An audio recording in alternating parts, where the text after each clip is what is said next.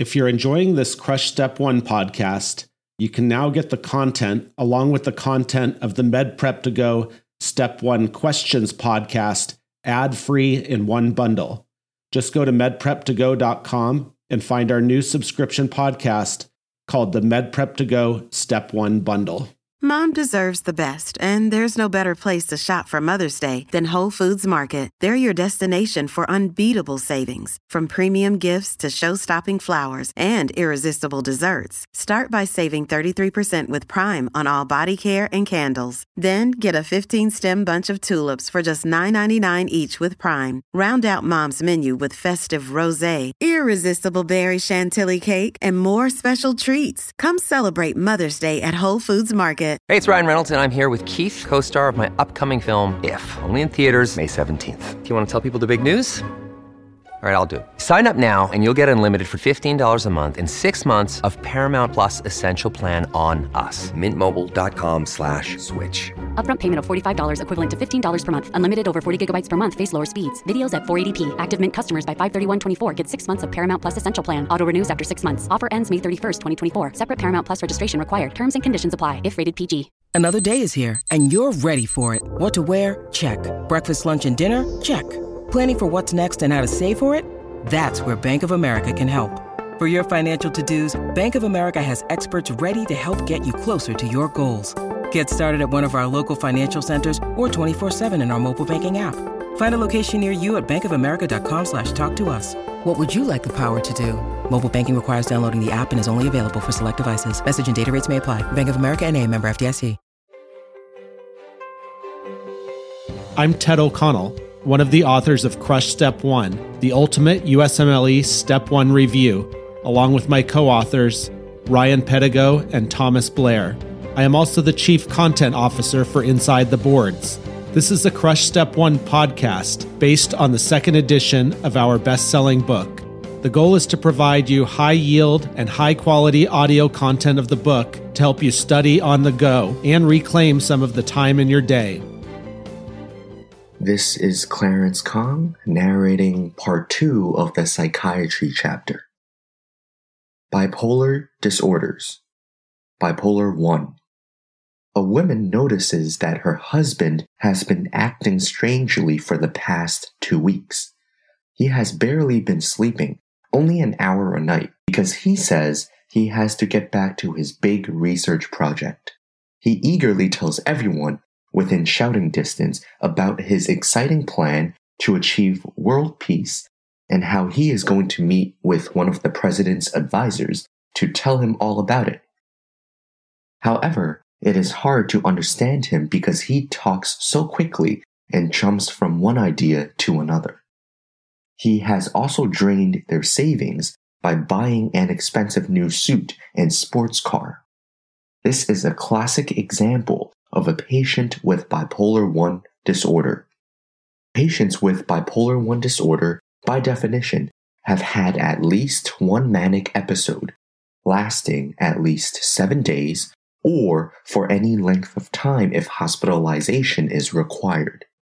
That includes at least 3 of the dig fast criteria: distractibility, insomnia, decreased need for sleep, grandiosity, increased self-esteem, flight of ideas or racing thoughts, activity or agitation, such as putting in significantly more work into projects or an increase in sexual activity, speech, pressured rapid speech, thoughtlessness, engaging in pleasurable activities with negative consequences such as gambling or shopping sprees.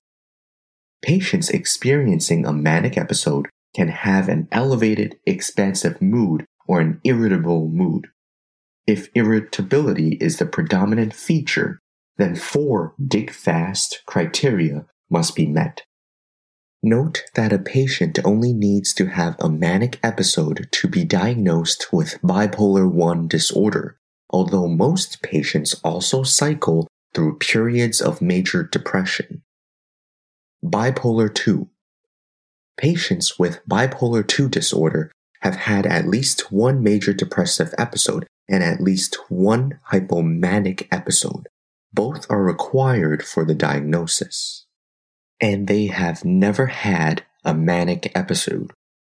A hypomanic episode still fulfills at least 3 of the dig fast criteria, but only needs to last 4 days, unlike 7 days for a manic episode, and is less severe than a manic episode. These patients have dig fast symptoms, but are not as severely impaired. Any episode with symptoms severe enough to result in hospitalization should be considered to be a manic episode. Similarly, the presence of psychotic features also qualify as mania. Cyclothymic disorder. Cyclothymic patients experience a chronic cycling mood disorder that varies between hypomanic symptoms that don't fulfill criteria for either a manic or hypomanic episode and depressive symptoms that fulfill criteria for a major depressive episode. These symptoms must last at least 2 years with no symptom-free period longer than 2 consecutive months and must impair the functioning of the patient. Approximately 15% to 50% of patients will go on to develop bipolar 1 or 2 disorders. Treatment for bipolar 1 and bipolar 2 disorders. Lithium helps stabilize mood and decreases the risk of a manic or depressive episode and is usually the first-line treatment. Important side effects include its antidiuretic hormone, ADH, antagonist effects on the kidney, causing nephrogenic diabetes insipidus, and hypothyroidism. It is associated with Epstein anomaly in the infant, in which the opening of the tricuspid valve is displaced downward toward the apex of the right ventricle. This makes the right atrium too large and the right ventricle too small. Lithium can be toxic in overdose. Mild lithium toxicity is manifested by tremor and nausea, with higher levels of toxicity progressing to seizures, coma, and death. Anti-epileptic drugs, AEDs, such as valproate, are also used as mood stabilizers. Side effects of valproate include hepatotoxicity and neural tube defects in prenatal exposure. Carbamazepine is another AED that also increases liver function tests. It results and carries a risk of agranulocytosis as well as Stevens-Johnson syndrome. Do you recall which antipsychotic is also strongly associated with agranulocytosis? Answer: clozapine. Electroconvulsive therapy can also be used for patients with bipolar disorder. Lithium is the first-line drug in the treatment of bipolar disorders, except in pregnancy, when haloperidol is preferred. Anxiety disorders. Panic disorder. Patients with panic disorder have panic attacks and are constantly afraid of having another embarrassing panic attack. Panic attacks are characterized by intense fear, sweating, palpitations, shortness of breath, chest pain, nausea, numbness or tingling, feeling like one is choking, and/or feeling like one is going to die.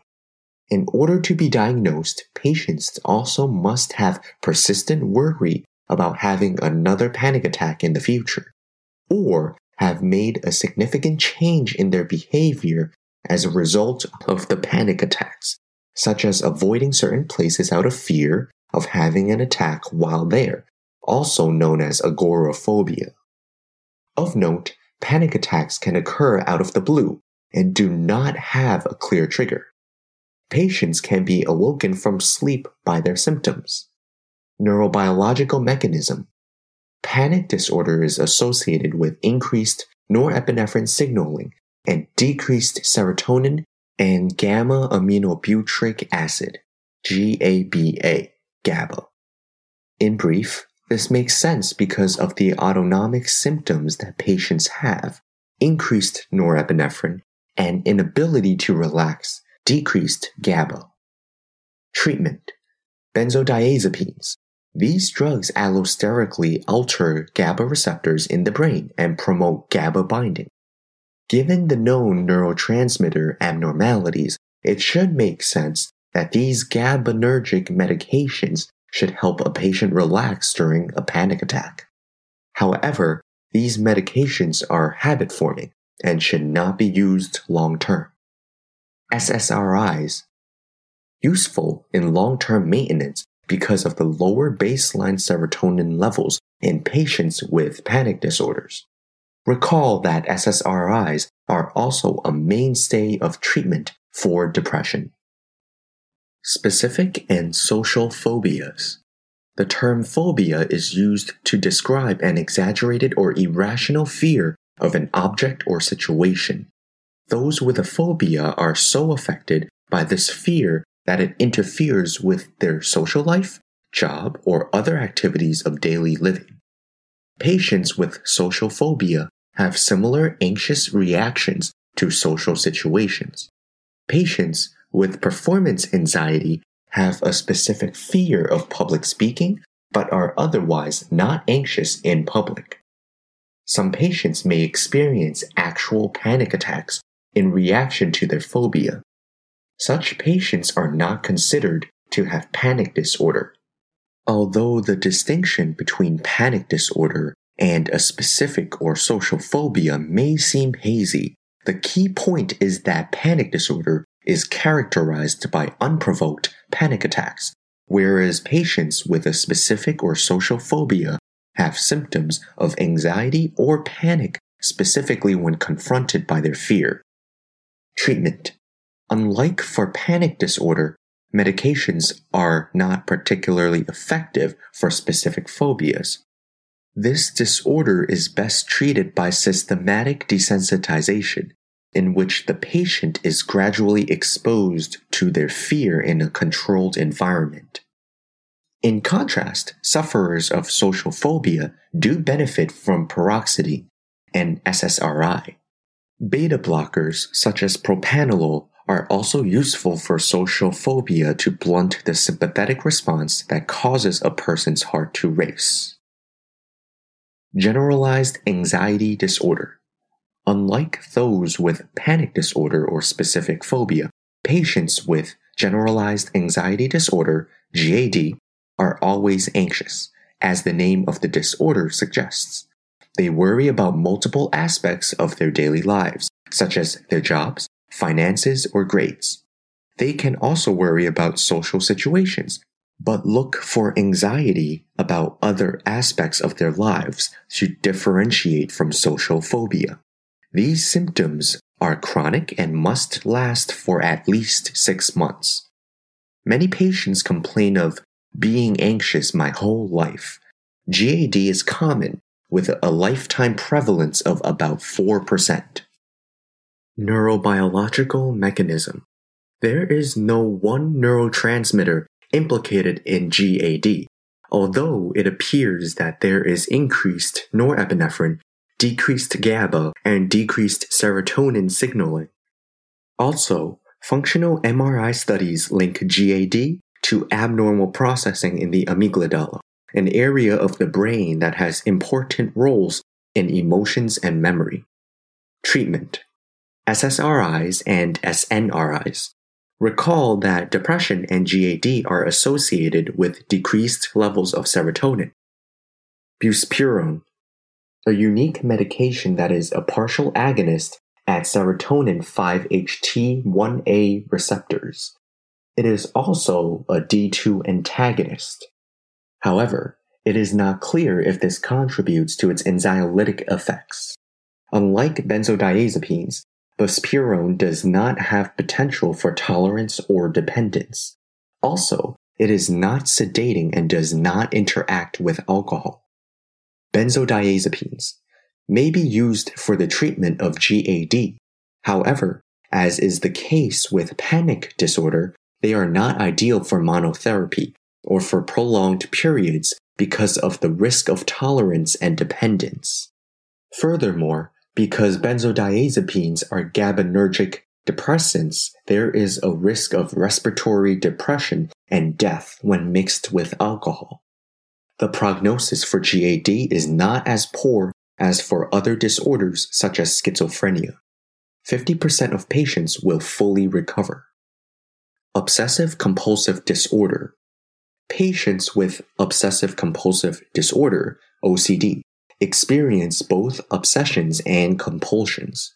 Obsessions are recurrent thoughts that cause distress to the patient. Unlike hallucinations, which is what a schizophrenic might have, a patient with OCD is aware that the distressing obsession is all in the head. The fact that patients with OCD are aware of their irrational thoughts and behavior is termed ego-dystonic. They are not comfortable with these obsessions. For example, someone might have recurring thoughts that he or she has forgotten to turn off the stove. Another patient may feel that performing a task, from folding clothes to cutting carrots, has to be done in an exact fashion, or else it will not feel right.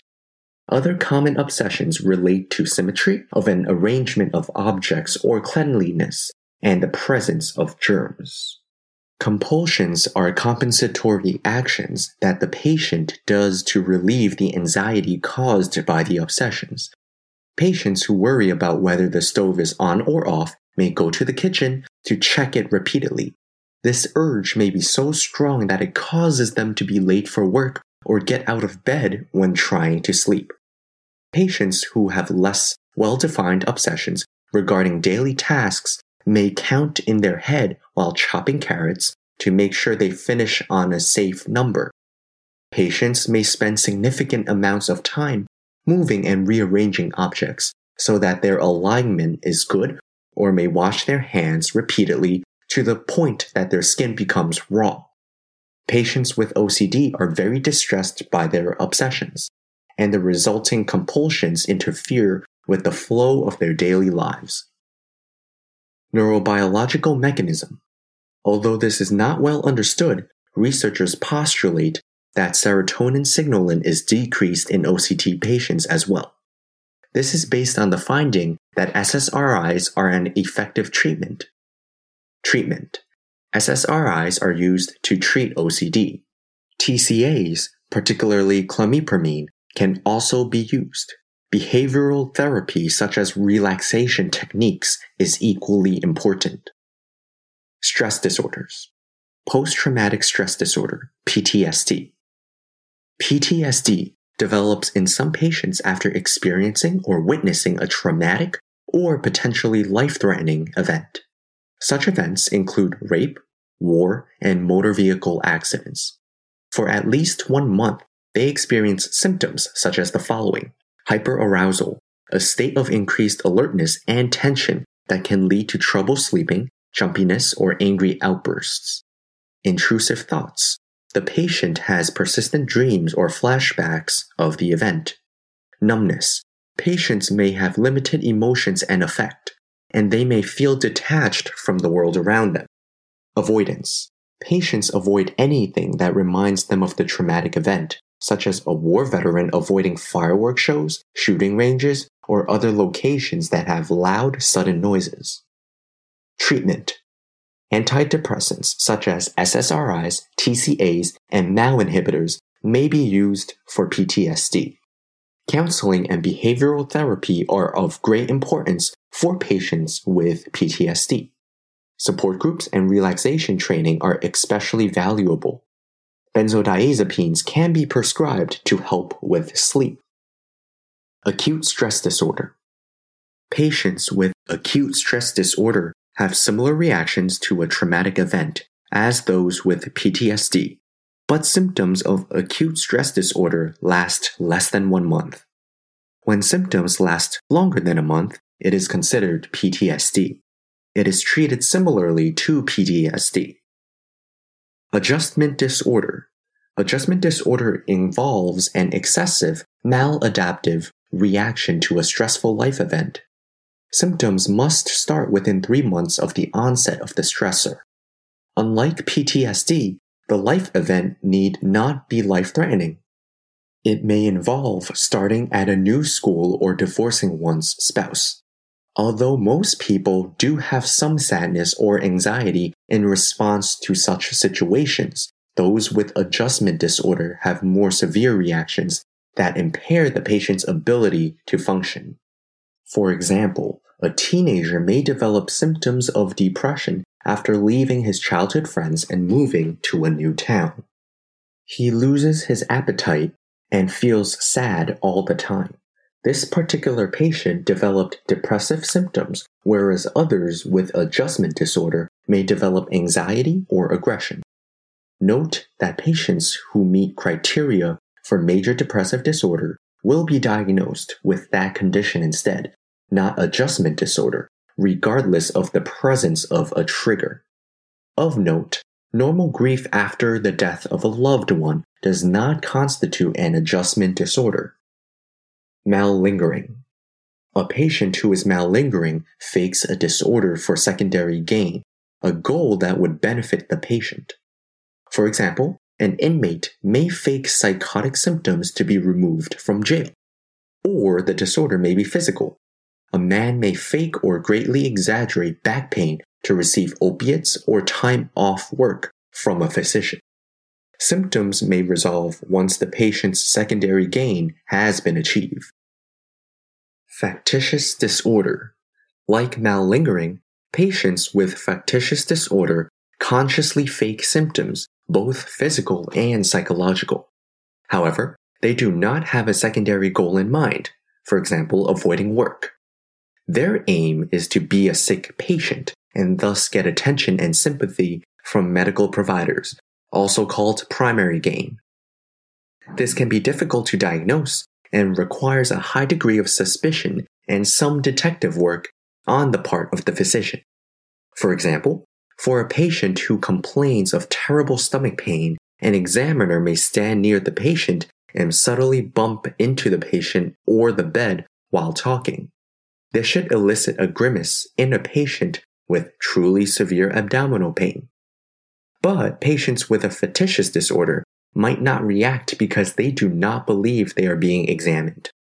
Another commonly tested example is a patient who secretly injects insulin to purposely induce hypoglycemia.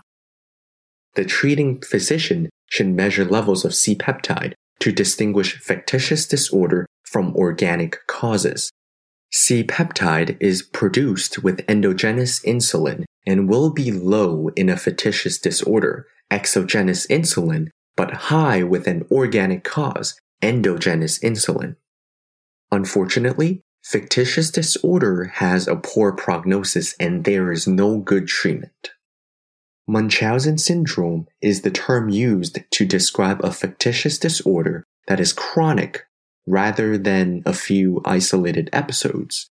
Think of a woman who complains of awful chronic abdominal pain who has been to numerous doctors.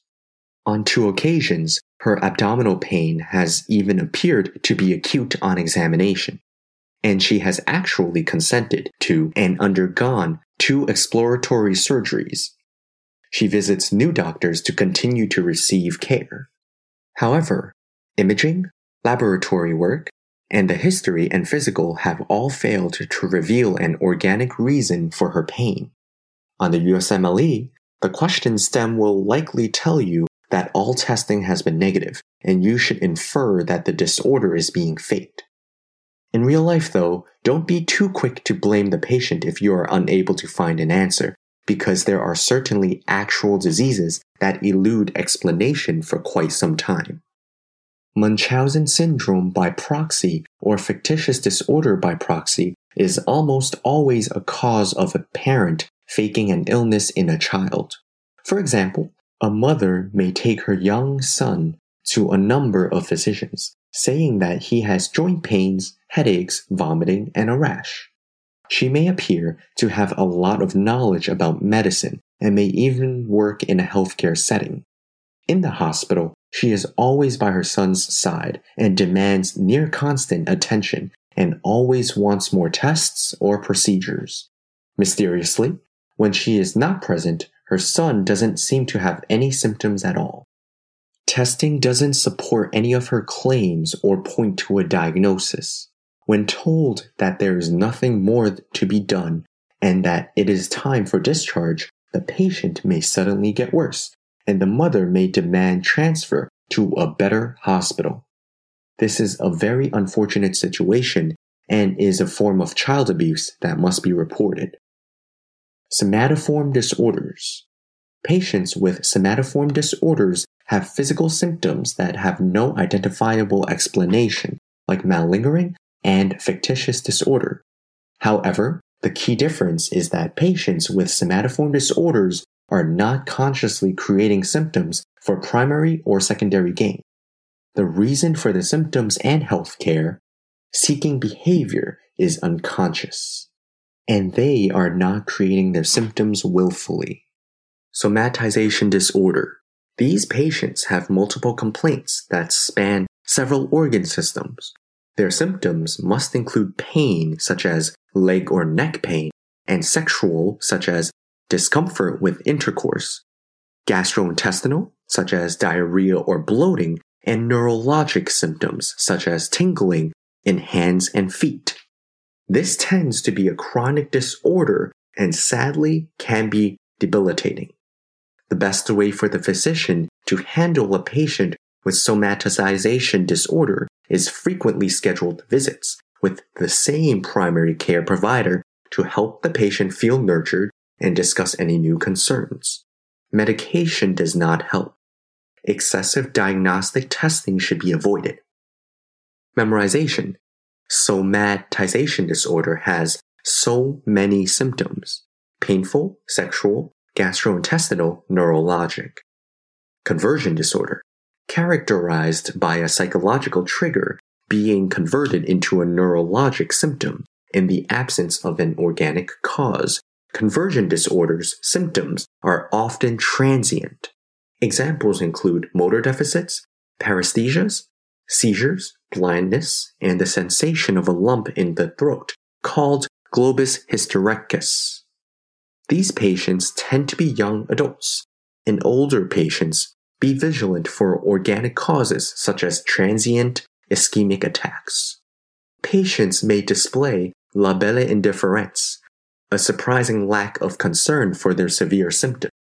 Often, the symptom will resolve and never return. The prognosis is much better than for other somatoform disorders. Illness anxiety disorder. The distinguishing feature of illness anxiety disorder, previously called hypochondriasis, is that patients are fearful that they have a disease and repeatedly seek healthcare and testing to prove that they have a disease. They may actually have symptoms, but they misinterpret them in a way that produces extreme anxiety. For example, a man who has bloating after meals may fear that he has some type of gastrointestinal cancer and is not reassured by multiple negative tests. This can be distinguished from somatization disorder, in which there is a fixation on a multitude of symptoms and how they feel, not an underlying disease. Body dysmorphic disorder. These patients are preoccupied with aspects of their appearance that they believe to be flawed, despite all evidence to the contrary. An example is a woman who hates how her nose looks. She refuses to look at herself in the mirror and won't allow her friends to take pictures of her nose. Even after having plastic surgery on her nose twice, she still thinks it is ugly, although her friends see no problem with it. Other examples include muscle dysmorphia, the belief that one is not muscular enough, or skin, hair, or weight concerns. SSRIs can reduce symptoms in some of these patients. Personality disorders. Personality is something that is stable across multiple situations and affects how people react to different events in their life. Patients with personality disorders have atypical or troubling aspects of their personality that cause significant distress or impair daily functioning. Personality disorders are difficult to treat, and most have a chronic course. Cluster A. Weird. Cluster A personality disorders include people who are just odd. Some of these disorders have a familial association with schizophrenia, such as the patient has a family history of schizophrenia. The patients themselves do not meet criteria for schizophrenia. Paranoid. These people just don't trust others. They always think that others have ulterior motives. In contrast to psychotic patients who may be paranoid that the CIA has implanted a mind-controlling device in their brain, their mistrust is less bizarre. They bear grudges and are easily offended by perceived slights. Schizoid. Despite the name, patients with schizoid personality disorder do not share many characteristics with schizophrenics. These people are cold, withdrawn, and have little interests in friends, romance, or sex. They have no friends or close contacts, and they prefer it this way. Mnemonic. Schizoid rhymes with android. They do not have any delusions or hallucinations. Schizotypal. Again, these patients do not meet the criteria for schizophrenia, but their personality is characterized by odd magical beliefs, such as a belief in telepathy or aliens, ideas of reference, or eccentric clothing. Like those with schizoid personality disorder, these patients have difficulty with relationships, but they may have some anxiety about it. Recall that schizoid patients are indifferent to relationships. Cluster B. Wild. Patients with wild-type personality disorders are impulsive, emotional, and dramatic. Many of them have a family history of mood disorders. Antisocial. Patients with antisocial personality disorder demonstrate a persistent disregard for the rights of others and commit serious crimes. Recall the description of conduct disorder. When those patients reach the age of 18, they gain the diagnosis of antisocial personality disorder. Similarly, these patients are prone to breaking the law, such as stealing, assault, and even murder. They are impulsive and poor planners. They do not think about consequences of their actions for either themselves or others. Borderline.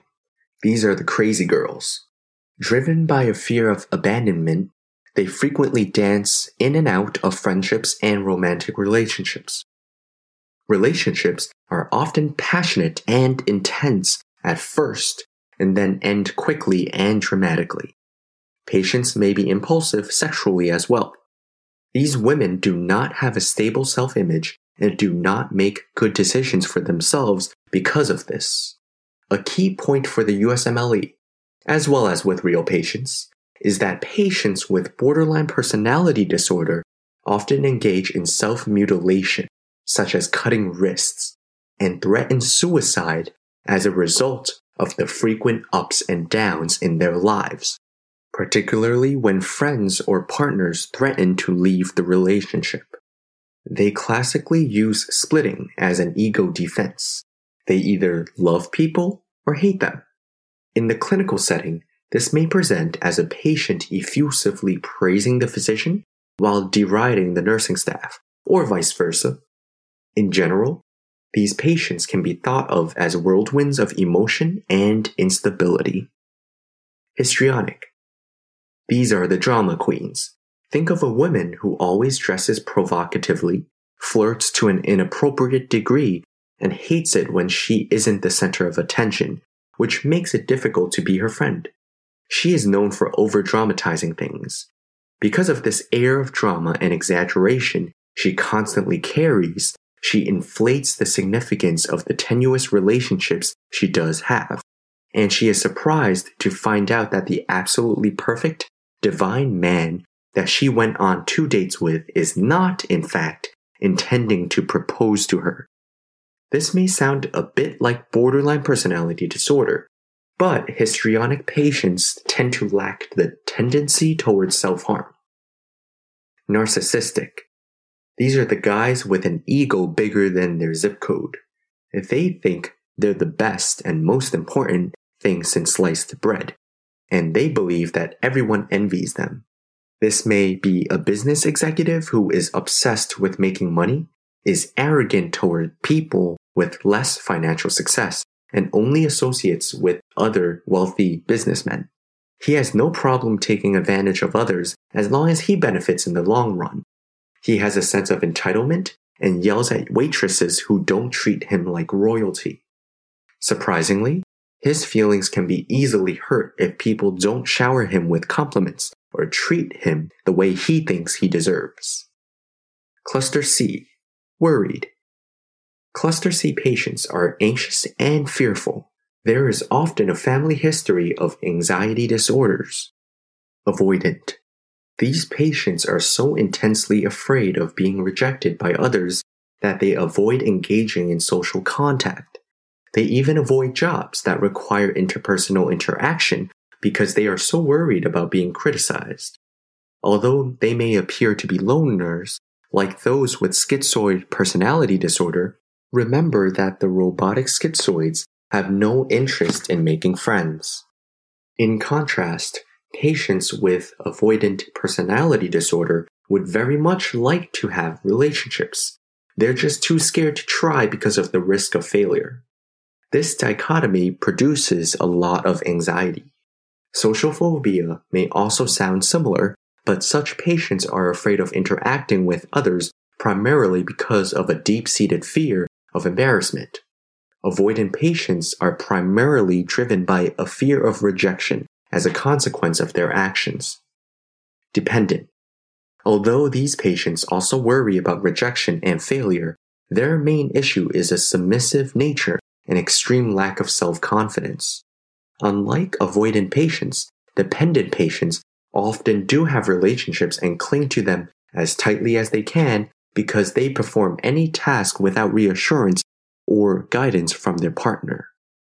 They are afraid of being alone and will immediately seek another relationship when one ends. Think of a woman who has to call her boyfriend to ask for his approval, even for the smallest things, such as choosing a brand of ketchup at the grocery store. She always lets him have his way because she doesn't want to argue and make him unhappy. Obsessive-compulsive. Obsessive-compulsive personality disorder, OCPD, is a different and separate entity from the similarly named obsessive-compulsive disorder. Patients with OCPD are often known as strict and perfectionistic. They love to follow rules and become very distraught if they or other people do not follow the rules. They obsess over their work and will spend so much time making every little bit of it perfect that they fail to turn in projects on time. This is exacerbated by their inability to trust others to do it perfectly and failure to delegate tasks. Note that this is not like OCD, in which patients have obsessive thoughts that cause them to perform compulsive actions to relieve the anxiety caused by those thoughts. Also, recall that OCD is an ego-dystonic disorder in that the patient knows that their obsessions and compulsions are unreasonable, and they wish they did not have them. In contrast, OCPD is an ego-syntonic disorder, in which patients see no wrong in their ways, and they think everyone should be as perfectionistic as they are. Dissociative disorders. Patients with dissociative disorders somehow dissociate from themselves in that they lose their memory or sense of who they are. These disorders are associated with stressful life events. In dissociative amnesia, a traumatic event such as a robbery leaves a patient unable to remember what happened to them. He may even forget his name and where he lives. This can be thought of as a psychological defense that prevents a patient from dealing with the difficult situation that occurred. Note that this is different from repression as a defense mechanism, in which a patient involuntarily pushes the memories out of awareness. This often resolves spontaneously. Dissociative fugue is also an amnestic disorder in which patients forget who they are and suddenly travel someplace new. Think of a man who finds himself in Oklahoma City and calls himself Charles. He doesn't remember anything about how he got there or what happened in his past. These fugues usually end spontaneously as well. After a couple of weeks, Charles remembers that his name is actually Arthur. He goes home to resume his normal life as a stockbroker in San Francisco, and he forgets everything about the fugue episode. Known colloquially as multiple personality disorder, dissociative identity disorder, DID, is an extremely rare disorder in which a patient develops multiple unique personalities that are thought to defend the patient and fill important roles for his or her survival and well-being. DID may develop as a consequence of sexual abuse. For example, the female victim may develop a strong male personality who emerges when she is feeling threatened. He will act strong for her or will confront people who are threatening her. Strangely, each personality has a unique voice, vocal inflections, and body language. These patients may have gaps in their memory from life events such as getting married to learn skills such as driving. They can also experience dissociative fugue. Unlike the previous two dissociative disorders, patients with DID are unlikely to recover. Depersonalization disorder does not involve amnesia but rather a feeling of being separated from one's body. Patients may describe themselves as being outside my body, watching myself like I'm on TV. During these episodes, reality testing is intact and they are not psychotic. This is an unsettling feeling for many patients and causes anxiety or panic attacks. Depersonalization is different from derealization, which is not a disorder but rather a symptom of anxiety or panic disorders. Derealization is characterized by a patient feeling that what she is experiencing is not real. She may feel like she is behind a thick pane of glass, watching an unreal world, or perhaps the world looks like it is merely our cartoon. Eating disorders. Anorexia nervosa. Patients with anorexia nervosa have a distorted sense of body image. They believe themselves to be overweight, even if they are very thin. They have an extreme fear of gaining weight, and they go to extreme lengths to lose weight or not gain weight. One criterion for anorexia nervosa is body weight at least 15% less than normal. Their personality is often controlling and type A. They may actually be successful in other areas of their life, such as a straight A student, accomplished gymnast, and they transfer this strict attitude toward controlling their weight. There are two main types of anorexia nervosa. Restrictive. These patients restrict what they eat. A young woman may put only a few leaves of lettuce and a few small pieces of broccoli on her plate and call that salad her dinner. Even then, she may pick at it and not finish all the food. She also exercises excessively to help her get thin. Binge eating and purging. As the name suggests, these patients alternate between binging, losing control and eating a very large amount of food at once, and purging, getting rid of the food to avoid gaining weight. Some patients may induce vomiting, whereas others may abuse laxatives. In addition to these behaviors, there are several physical changes that are commonly found in those with anorexia nervosa.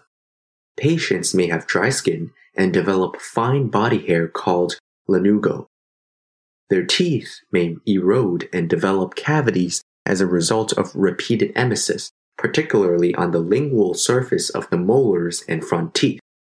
They may have calluses on their knuckles, Russell sign, from sticking their fingers into their mouths to induce emesis.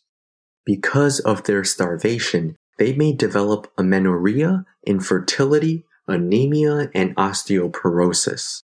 With intensive exercise, they may develop stress fractures. They may develop hypotension and bradycardia because their bodies are depleted of volume and their sympathetic drive is low. Another classic finding and test question is that laxative abuse can cause melanosis coli, in which the colonic mucosa becomes darkened. Particularly for those who binge and purge, electrolyte abnormalities are relatively common and can be dangerous. They typically have a hypochloremic, hypokalemic, metabolic alkalosis because emesis contains chloride and potassium ions. From purging volume from their body, they develop a contraction alkalosis. Subsequent activation of the renin-angiotensin-aldosterone axis causes more potassium secretion in the distal tubule. These electrolyte abnormalities can be deadly because of the potential for prolonged QT and arrhythmias. These electrolyte abnormalities can worsen when severely malnourished patients resume eating. Eating stimulates insulin release, causing cells to rapidly take up potassium, magnesium for enzyme cofactors, and phosphate to make adenosine triphosphate, ATP. These patients may already have depleted systemic stores of these electrolytes. This can lead to refeeding syndrome, which is characterized by hypokalemia, hypomagnesemia, and hypophosphatemia. Without phosphate to make ATP, the heart and diaphragm can fail. In addition, patients may die of starvation or suicide. The mortality rate is approximately 10%. Patients whose body weight is 20% or more below normal should be hospitalized for treatment, which includes therapy and possibly antidepressants, as well as treatment of the electrolyte and nutrition abnormalities. Only 50% of patients will recover completely. Bulimia nervosa. Unlike patients with anorexia nervosa, patients with bulimia nervosa are usually of normal weight, or may be overweight, and do not have amenorrhea as a result of their disease. Refer to Table 14.3. If they ever dropped to 15% less than normal body weight, the diagnosis is changed to anorexia. Instead of being control freaks, bulimics can be thought of as lacking control. Many patients also suffer from impulse control disorders and drug abuse. Patients with bulimia frequently binge eat and then try to compensate for their overeating by exercising or purging. This part of the clinical picture sounds similar to the binge eating and purging type of anorexia nervosa. There are also two types of bulimia nervosa. Purging. These patients try to get rid of food and weight by inducing emesis, taking laxatives, or taking diuretics. Non-purging. These patients try to get rid of weight by exercising excessively or having periods of fasting. Because of these purging behaviors, patients with bulimia nervosa can also have hypochloremic, hypokalemic, metabolic alkalosis for the same reasons described earlier. They may also have knuckle calluses and eroded teeth. However, because they are not starving, they will not develop lanugo, anemia, osteoporosis, and amenorrhea like anorexic patients. Repeated episodes of retching put them at risk for Mallory-Weiss tears and the severe complication of Boerhaave syndrome, rupture of the esophagus. See Chapter 10 for details. Though patients with bulimia nervosa may binge and purge more frequently in times of stress, they have lower morbidity and mortality rates than patients with anorexia nervosa. A diagnosis requires that binge purging behavior occur at least weekly, on average for 3 months. Because their lack of control is closely linked to mood and impulse control disorders, SSRIs can be beneficial. Therapy is also important. Gender dysphoria. An easy way of remembering the difference between sex and gender is that sex is between the legs. Men have a penis and testicles. Women have a vagina. Whereas gender is between the ears, or in the brain.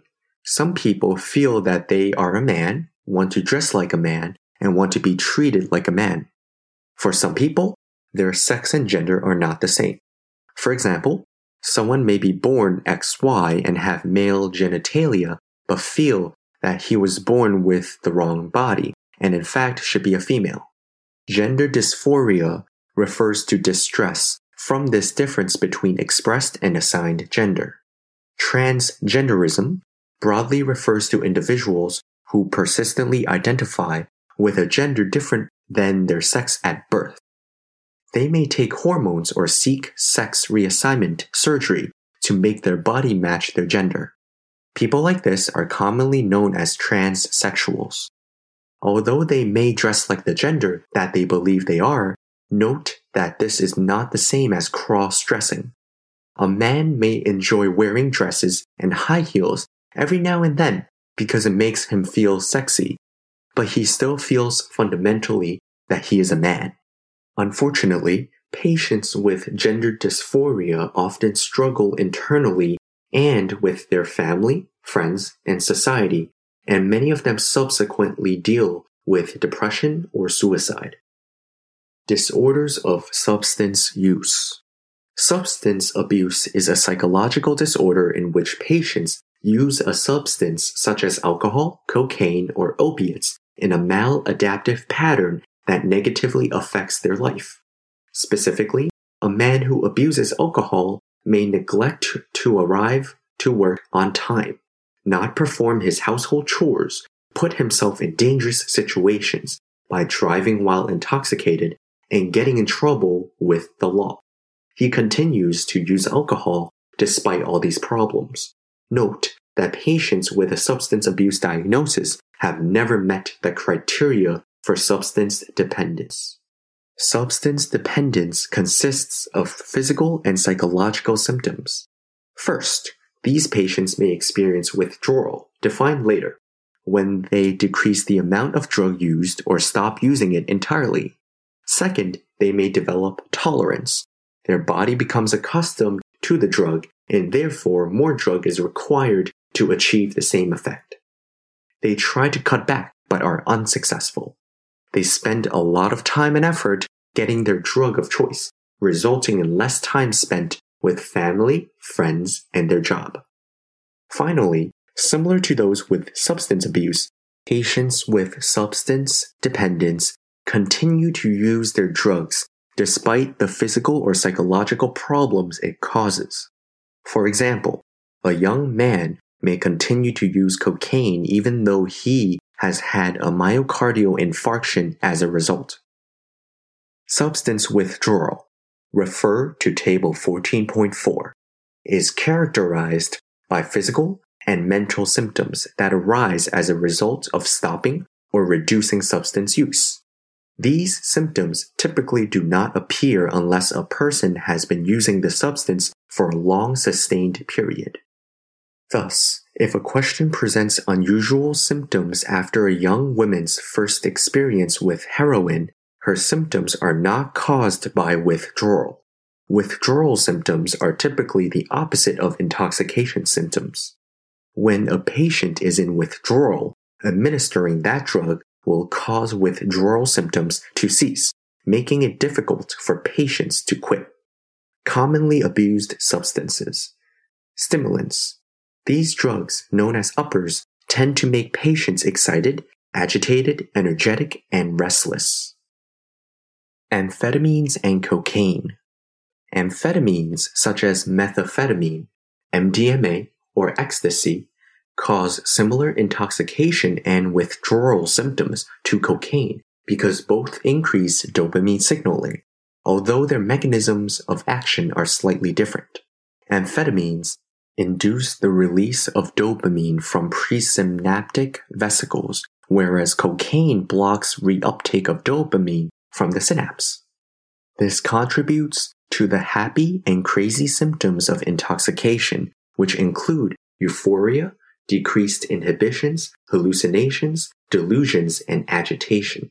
Recall that psychosis is also associated with increased dopamine. You can see some similarities in their symptoms. Because they both increase norepinephrine signaling as well, They cause sympathetic effects such as pupillary dilation, tachycardia, hypertension, and cardiac arrhythmias. Cocaine is particularly known as a cause of myocardial infarction. If a patient has a myocardial infarction suspicious for cocaine use, do not use beta blockers. They take away the vasodilatory effects of active beta-adrenergic receptors and allow alpha-adrenergic receptors to worsen coronary arteries spasm. Further details are available in Table 14.4. Synthetic canthanons, bath salts, are mixtures of drugs with an amphetamine-like action and physical effects.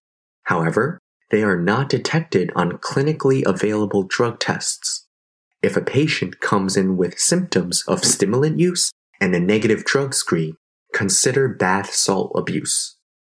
Patients report a crash after they cease using amphetamines or cocaine. They feel crummy and unhappy. They may complain of fatigue and depression. Examination reveals constricted pupils. Fortunately, withdrawal from amphetamines and cocaine is not typically fatal, although on occasion, patients may be so depressed that they attempt suicide. Patients who snort stimulants may have mucosal injury including nasal septum perforation. Patients who use amphetamines chronically may have tooth decay from dry mouth, meth mouth. Nicotine. Nicotine is another commonly abused stimulant, typically via cigarette smoking. Also, chewing tobacco, snuff. Many people say they enjoy smoking because it relaxes them. However, nicotine in large quantities is not at all pleasant and can cause anxiety, restlessness, insomnia, and increased GI motility, diarrhea. It tends to reduce appetite. Furthermore, cardiac arrhythmias may occur. With cessation of smoking, patients experience extreme cravings. They feel unhappy and anxious. Many patients have constipation as well as increased appetite and weight gain after they stop smoking. Caffeine. Caffeine use is also common. Patients may feel jittery and anxious. They have trouble sleeping. Their faces become red and flushed. They sweat, and they also have increased GI motility. Cardiac arrhythmias can also result as well. The symptoms of nicotine and caffeine intoxication are similar. The USMLE will not ask you to distinguish between the two unless the history makes the answer clear. Many people are acquainted with the symptoms of caffeine withdrawal. Headaches are a key symptom. Patients may also experience nausea. They are frequently tired and can even feel anxious or depressed. Depressants or sedatives. These drugs, known as downers, tend to make people calm, slow, mentally and physically, and sleepy. Alcohol. At lower doses, patients experience impaired fine motor control, coordination, and judgment. With more alcohol, vertigo may develop because the alcohol permeates into the inner ear and changes the density of the endolymph. With prolonged use, patients also exhibit emotional lability. More dangerous consequences occur with yet larger quantities of alcohol, such as coma and respiratory depression, which are potentially fatal. There is no specific cure or antidote for this situation, but it is important to provide supportive care, including intubation and intravenous IV fluids. The liver will eventually metabolize the alcohol, but large quantities will take quite some time because of alcohol's zero-order kinetics. Patients who consume significant amounts of alcohol over a long period are susceptible to Wernicke encephalopathy, an acute syndrome characterized by the triad of ataxia, ophthalmoplegia, paralysis of extraocular muscles, and confusion. Because the syndrome is thought to be precipitated by thiamine deficiency, vitamin B1, patients who present with alcohol intoxication and altered mental status are often given thiamine. Pathologic examination demonstrates neuron death in the mammillary bodies, medial thalamus, and cerebellar vermis. If untreated, this may progress to Korsakoff psychosis. These patients have anterograde and retrograde amnesia, and they are known for confabulation, making up stories to fill the gap in their memories. For example, when asked how his day is going, a man with Korsakoff psychosis may not remember and thus fabricate a story about waking up at 9 a.m., making pancakes, and enjoying a TV show. In contrast to someone who is consciously lying, he is not actually aware that these supposed memories are false and may even insist they are real if questioned. Thiamine may help, but unfortunately, Korsakoff psychosis is usually irreversible. Disulfiram is a medication that causes unpleasant symptoms such as flushing and vomiting when taken with alcohol, and thus is used as an aversive therapy to help patients quit. It inhibits aldehyde dehydrogenase. See Chapter 7. Of note, the antibiotic metronidazole has a disulfiram-like reaction and will cause similar symptoms when mixed with alcohol. Though withdrawals to most substances are uncomfortable, alcohol withdrawal can be dangerous and presents in myriad ways. Starting 6 to 12 hours after the last drink, patients may have minor symptoms such as tremors, anxiety, headaches, palpitation, diaphoresis, and insomnia. Approximately 12 to 48 hours after the last drink, some patients experience alcoholic hallucinosis, which is characterized by visual, auditory, or tactile hallucinations, such as formication, the sensation of bugs crawling on the skin. Starting 24 to 48 hours after the last drink, a minority of patients develop seizures because of the loss of GABAergic signaling in the brain. Finally, starting 48 to 72 hours after the patient's last drink, a small percentage of patients develop delirium tremens, which includes hallucinations, typically visual such as seeing rats or snakes, altered mental status, and autonomic instability, tachycardia, hypertension, fever, and diaphoresis. Delirium tremens symptoms peak at 5 days after the last drink. Mortality for delirium tremens is 5 to 15%. Benzodiazepines, which are also GABAergic, are used to treat alcohol withdrawal. Barbiturates and benzodiazepines. Barbiturates act as central nervous system, CNS, depressants to varying degrees by binding to the GABA receptor, prolonging the duration of channel opening and chloride flux, and therefore potentiating GABA signaling. Recall that benzodiazepines also increase GABA signaling, although they do so by increasing the frequency of chloride channel opening. Because they bind at different sites and have slightly different mechanisms, barbiturates and benzodiazepines can act synergistically and are much more dangerous when taken together.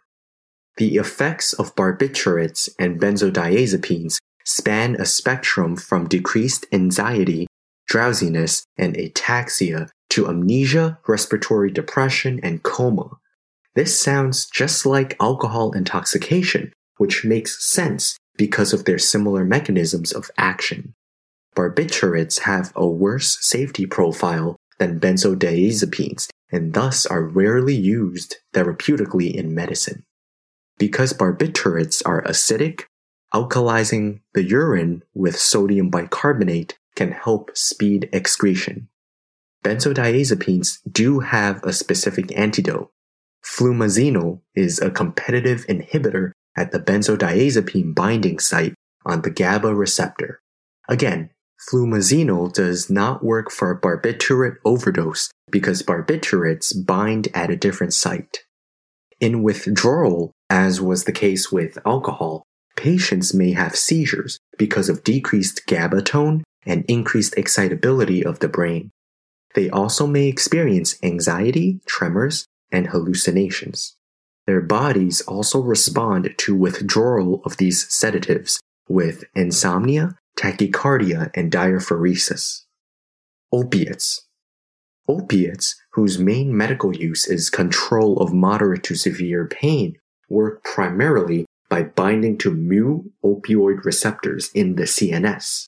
The endogenous agonists for these receptors are the endorphins and enkephalins. Synthetic agonists, technically called opioids, include morphine, oxycodone, and hydromorphone, all pain medications as well as heroin. The term opiates is often used as a blanket term to cover endogenous and synthetic opioid receptor agonists. In intoxication, like the other depressants, drowsiness, respiratory depression, or coma can result. Patients may also develop seizures. Recall that this is a symptom of withdrawal of the depressants described earlier. Clearly, overdose can be fatal and is a major public health problem. On examination, pupils are constricted. They are so small that they are referred to as pinpoint pupils. Recall that pupillary constriction is also seen in amphetamine and cocaine withdrawal. Like benzodiazepines, opiates do have a specific antidote. Naloxone is a competitive antagonist at the opioid receptor and thus prevents opiates from exerting their effect. One notable side effect of opiates is constipation. This is because there are also mu-opioid receptors in the gut, and their function is to decrease gut motility. Withdrawal from opiates is not deadly, but it is certainly unpleasant. Patients experience anxiety, dysphoria, and insomnia, and they frequently yawn. Other symptoms collectively can be thought of as secretory: rhinorrhea, lacrimation, and diarrhea, because the brakes on gut motility have now been removed. On examination, the patient withdrawing from opioids will have dilated pupils and piloerection. Hallucinogens. Hallucinogens can cause hallucinations and delusions and mood changes. Phencyclidine, PCP, angel dust. The most notable aspect of PCP is that it tends to make people very aggressive. The combination of the hallucinations and euphoria they experience gives them a sense of great power and surprising strength. Patients have also committed suicide as a result of PCP intoxication. PCP is one of the few causes of vertical nystagmus. Physiologic effects can be remembered using the mnemonic Red Danes. Rage, erythema of the skin, dilated pupils, like amphetamine or cocaine intoxication or opiate withdrawal, delusions, amnesia, nystagmus, excitation, and skin dryness. In withdrawal, patients are anxious, depressed, and irritable. They have lost the intense euphoria. They may be fatigued or restless. Lysergic acid diethylamide, LSD, acid. Many symptoms of lysergic acid diethylamide, LSD, intoxication overlap with those of PCP. Delusions and hallucinations are common. Some people may see beautiful, rippling colors amid everyday objects. People may feel depersonalized from themselves. These feelings are interpreted by some as profound religious or spiritual experiences. Patients can also become paranoid. They experience tremors, tachycardia, diaphoresis, and pupillary dilation. Fortunately, LSD is not addictive and does not cause a withdrawal syndrome. However, patients may have flashbacks years after their last dose of LSD. They may experience episodes of LSD's perceptual effects. Marijuana. Marijuana is used relatively commonly because it improves mood and induces euphoria. With higher doses, it can cause anxiety and paranoid delusions, possibly even severe enough to require temporary hospitalization. Physiologically, marijuana causes tachycardia, dry mouth, conjunctival injection, and increased appetite. Although most people do not experience withdrawal symptoms, some may suffer from irritability, insomnia, nausea, and decreased appetite. Dronabinol, Marinol, is a cannabinoid analog used to suppress vomiting and increase appetite. It is used for chemotherapy-induced nausea and vomiting when conventional medications do not give adequate control. Medication summary. Now that the specific characteristics of several classes of medication have been described, it may be helpful to oversimplify for the sake of committing them to memory. Refer to Table 14.5. Please note that side effects are not thoroughly covered in this table, but they are commonly tested on the USMLE. Refer to the earlier descriptions in this chapter for details. With that, we wrap up today's episode of the Crush Step 1 podcast. A big thank you to Elsevier Incorporated, the publishing company behind Crush Step 1, as well as all of my other books, for allowing us to put out this book in podcast format. Thank you for joining us, and please check out our other chapters.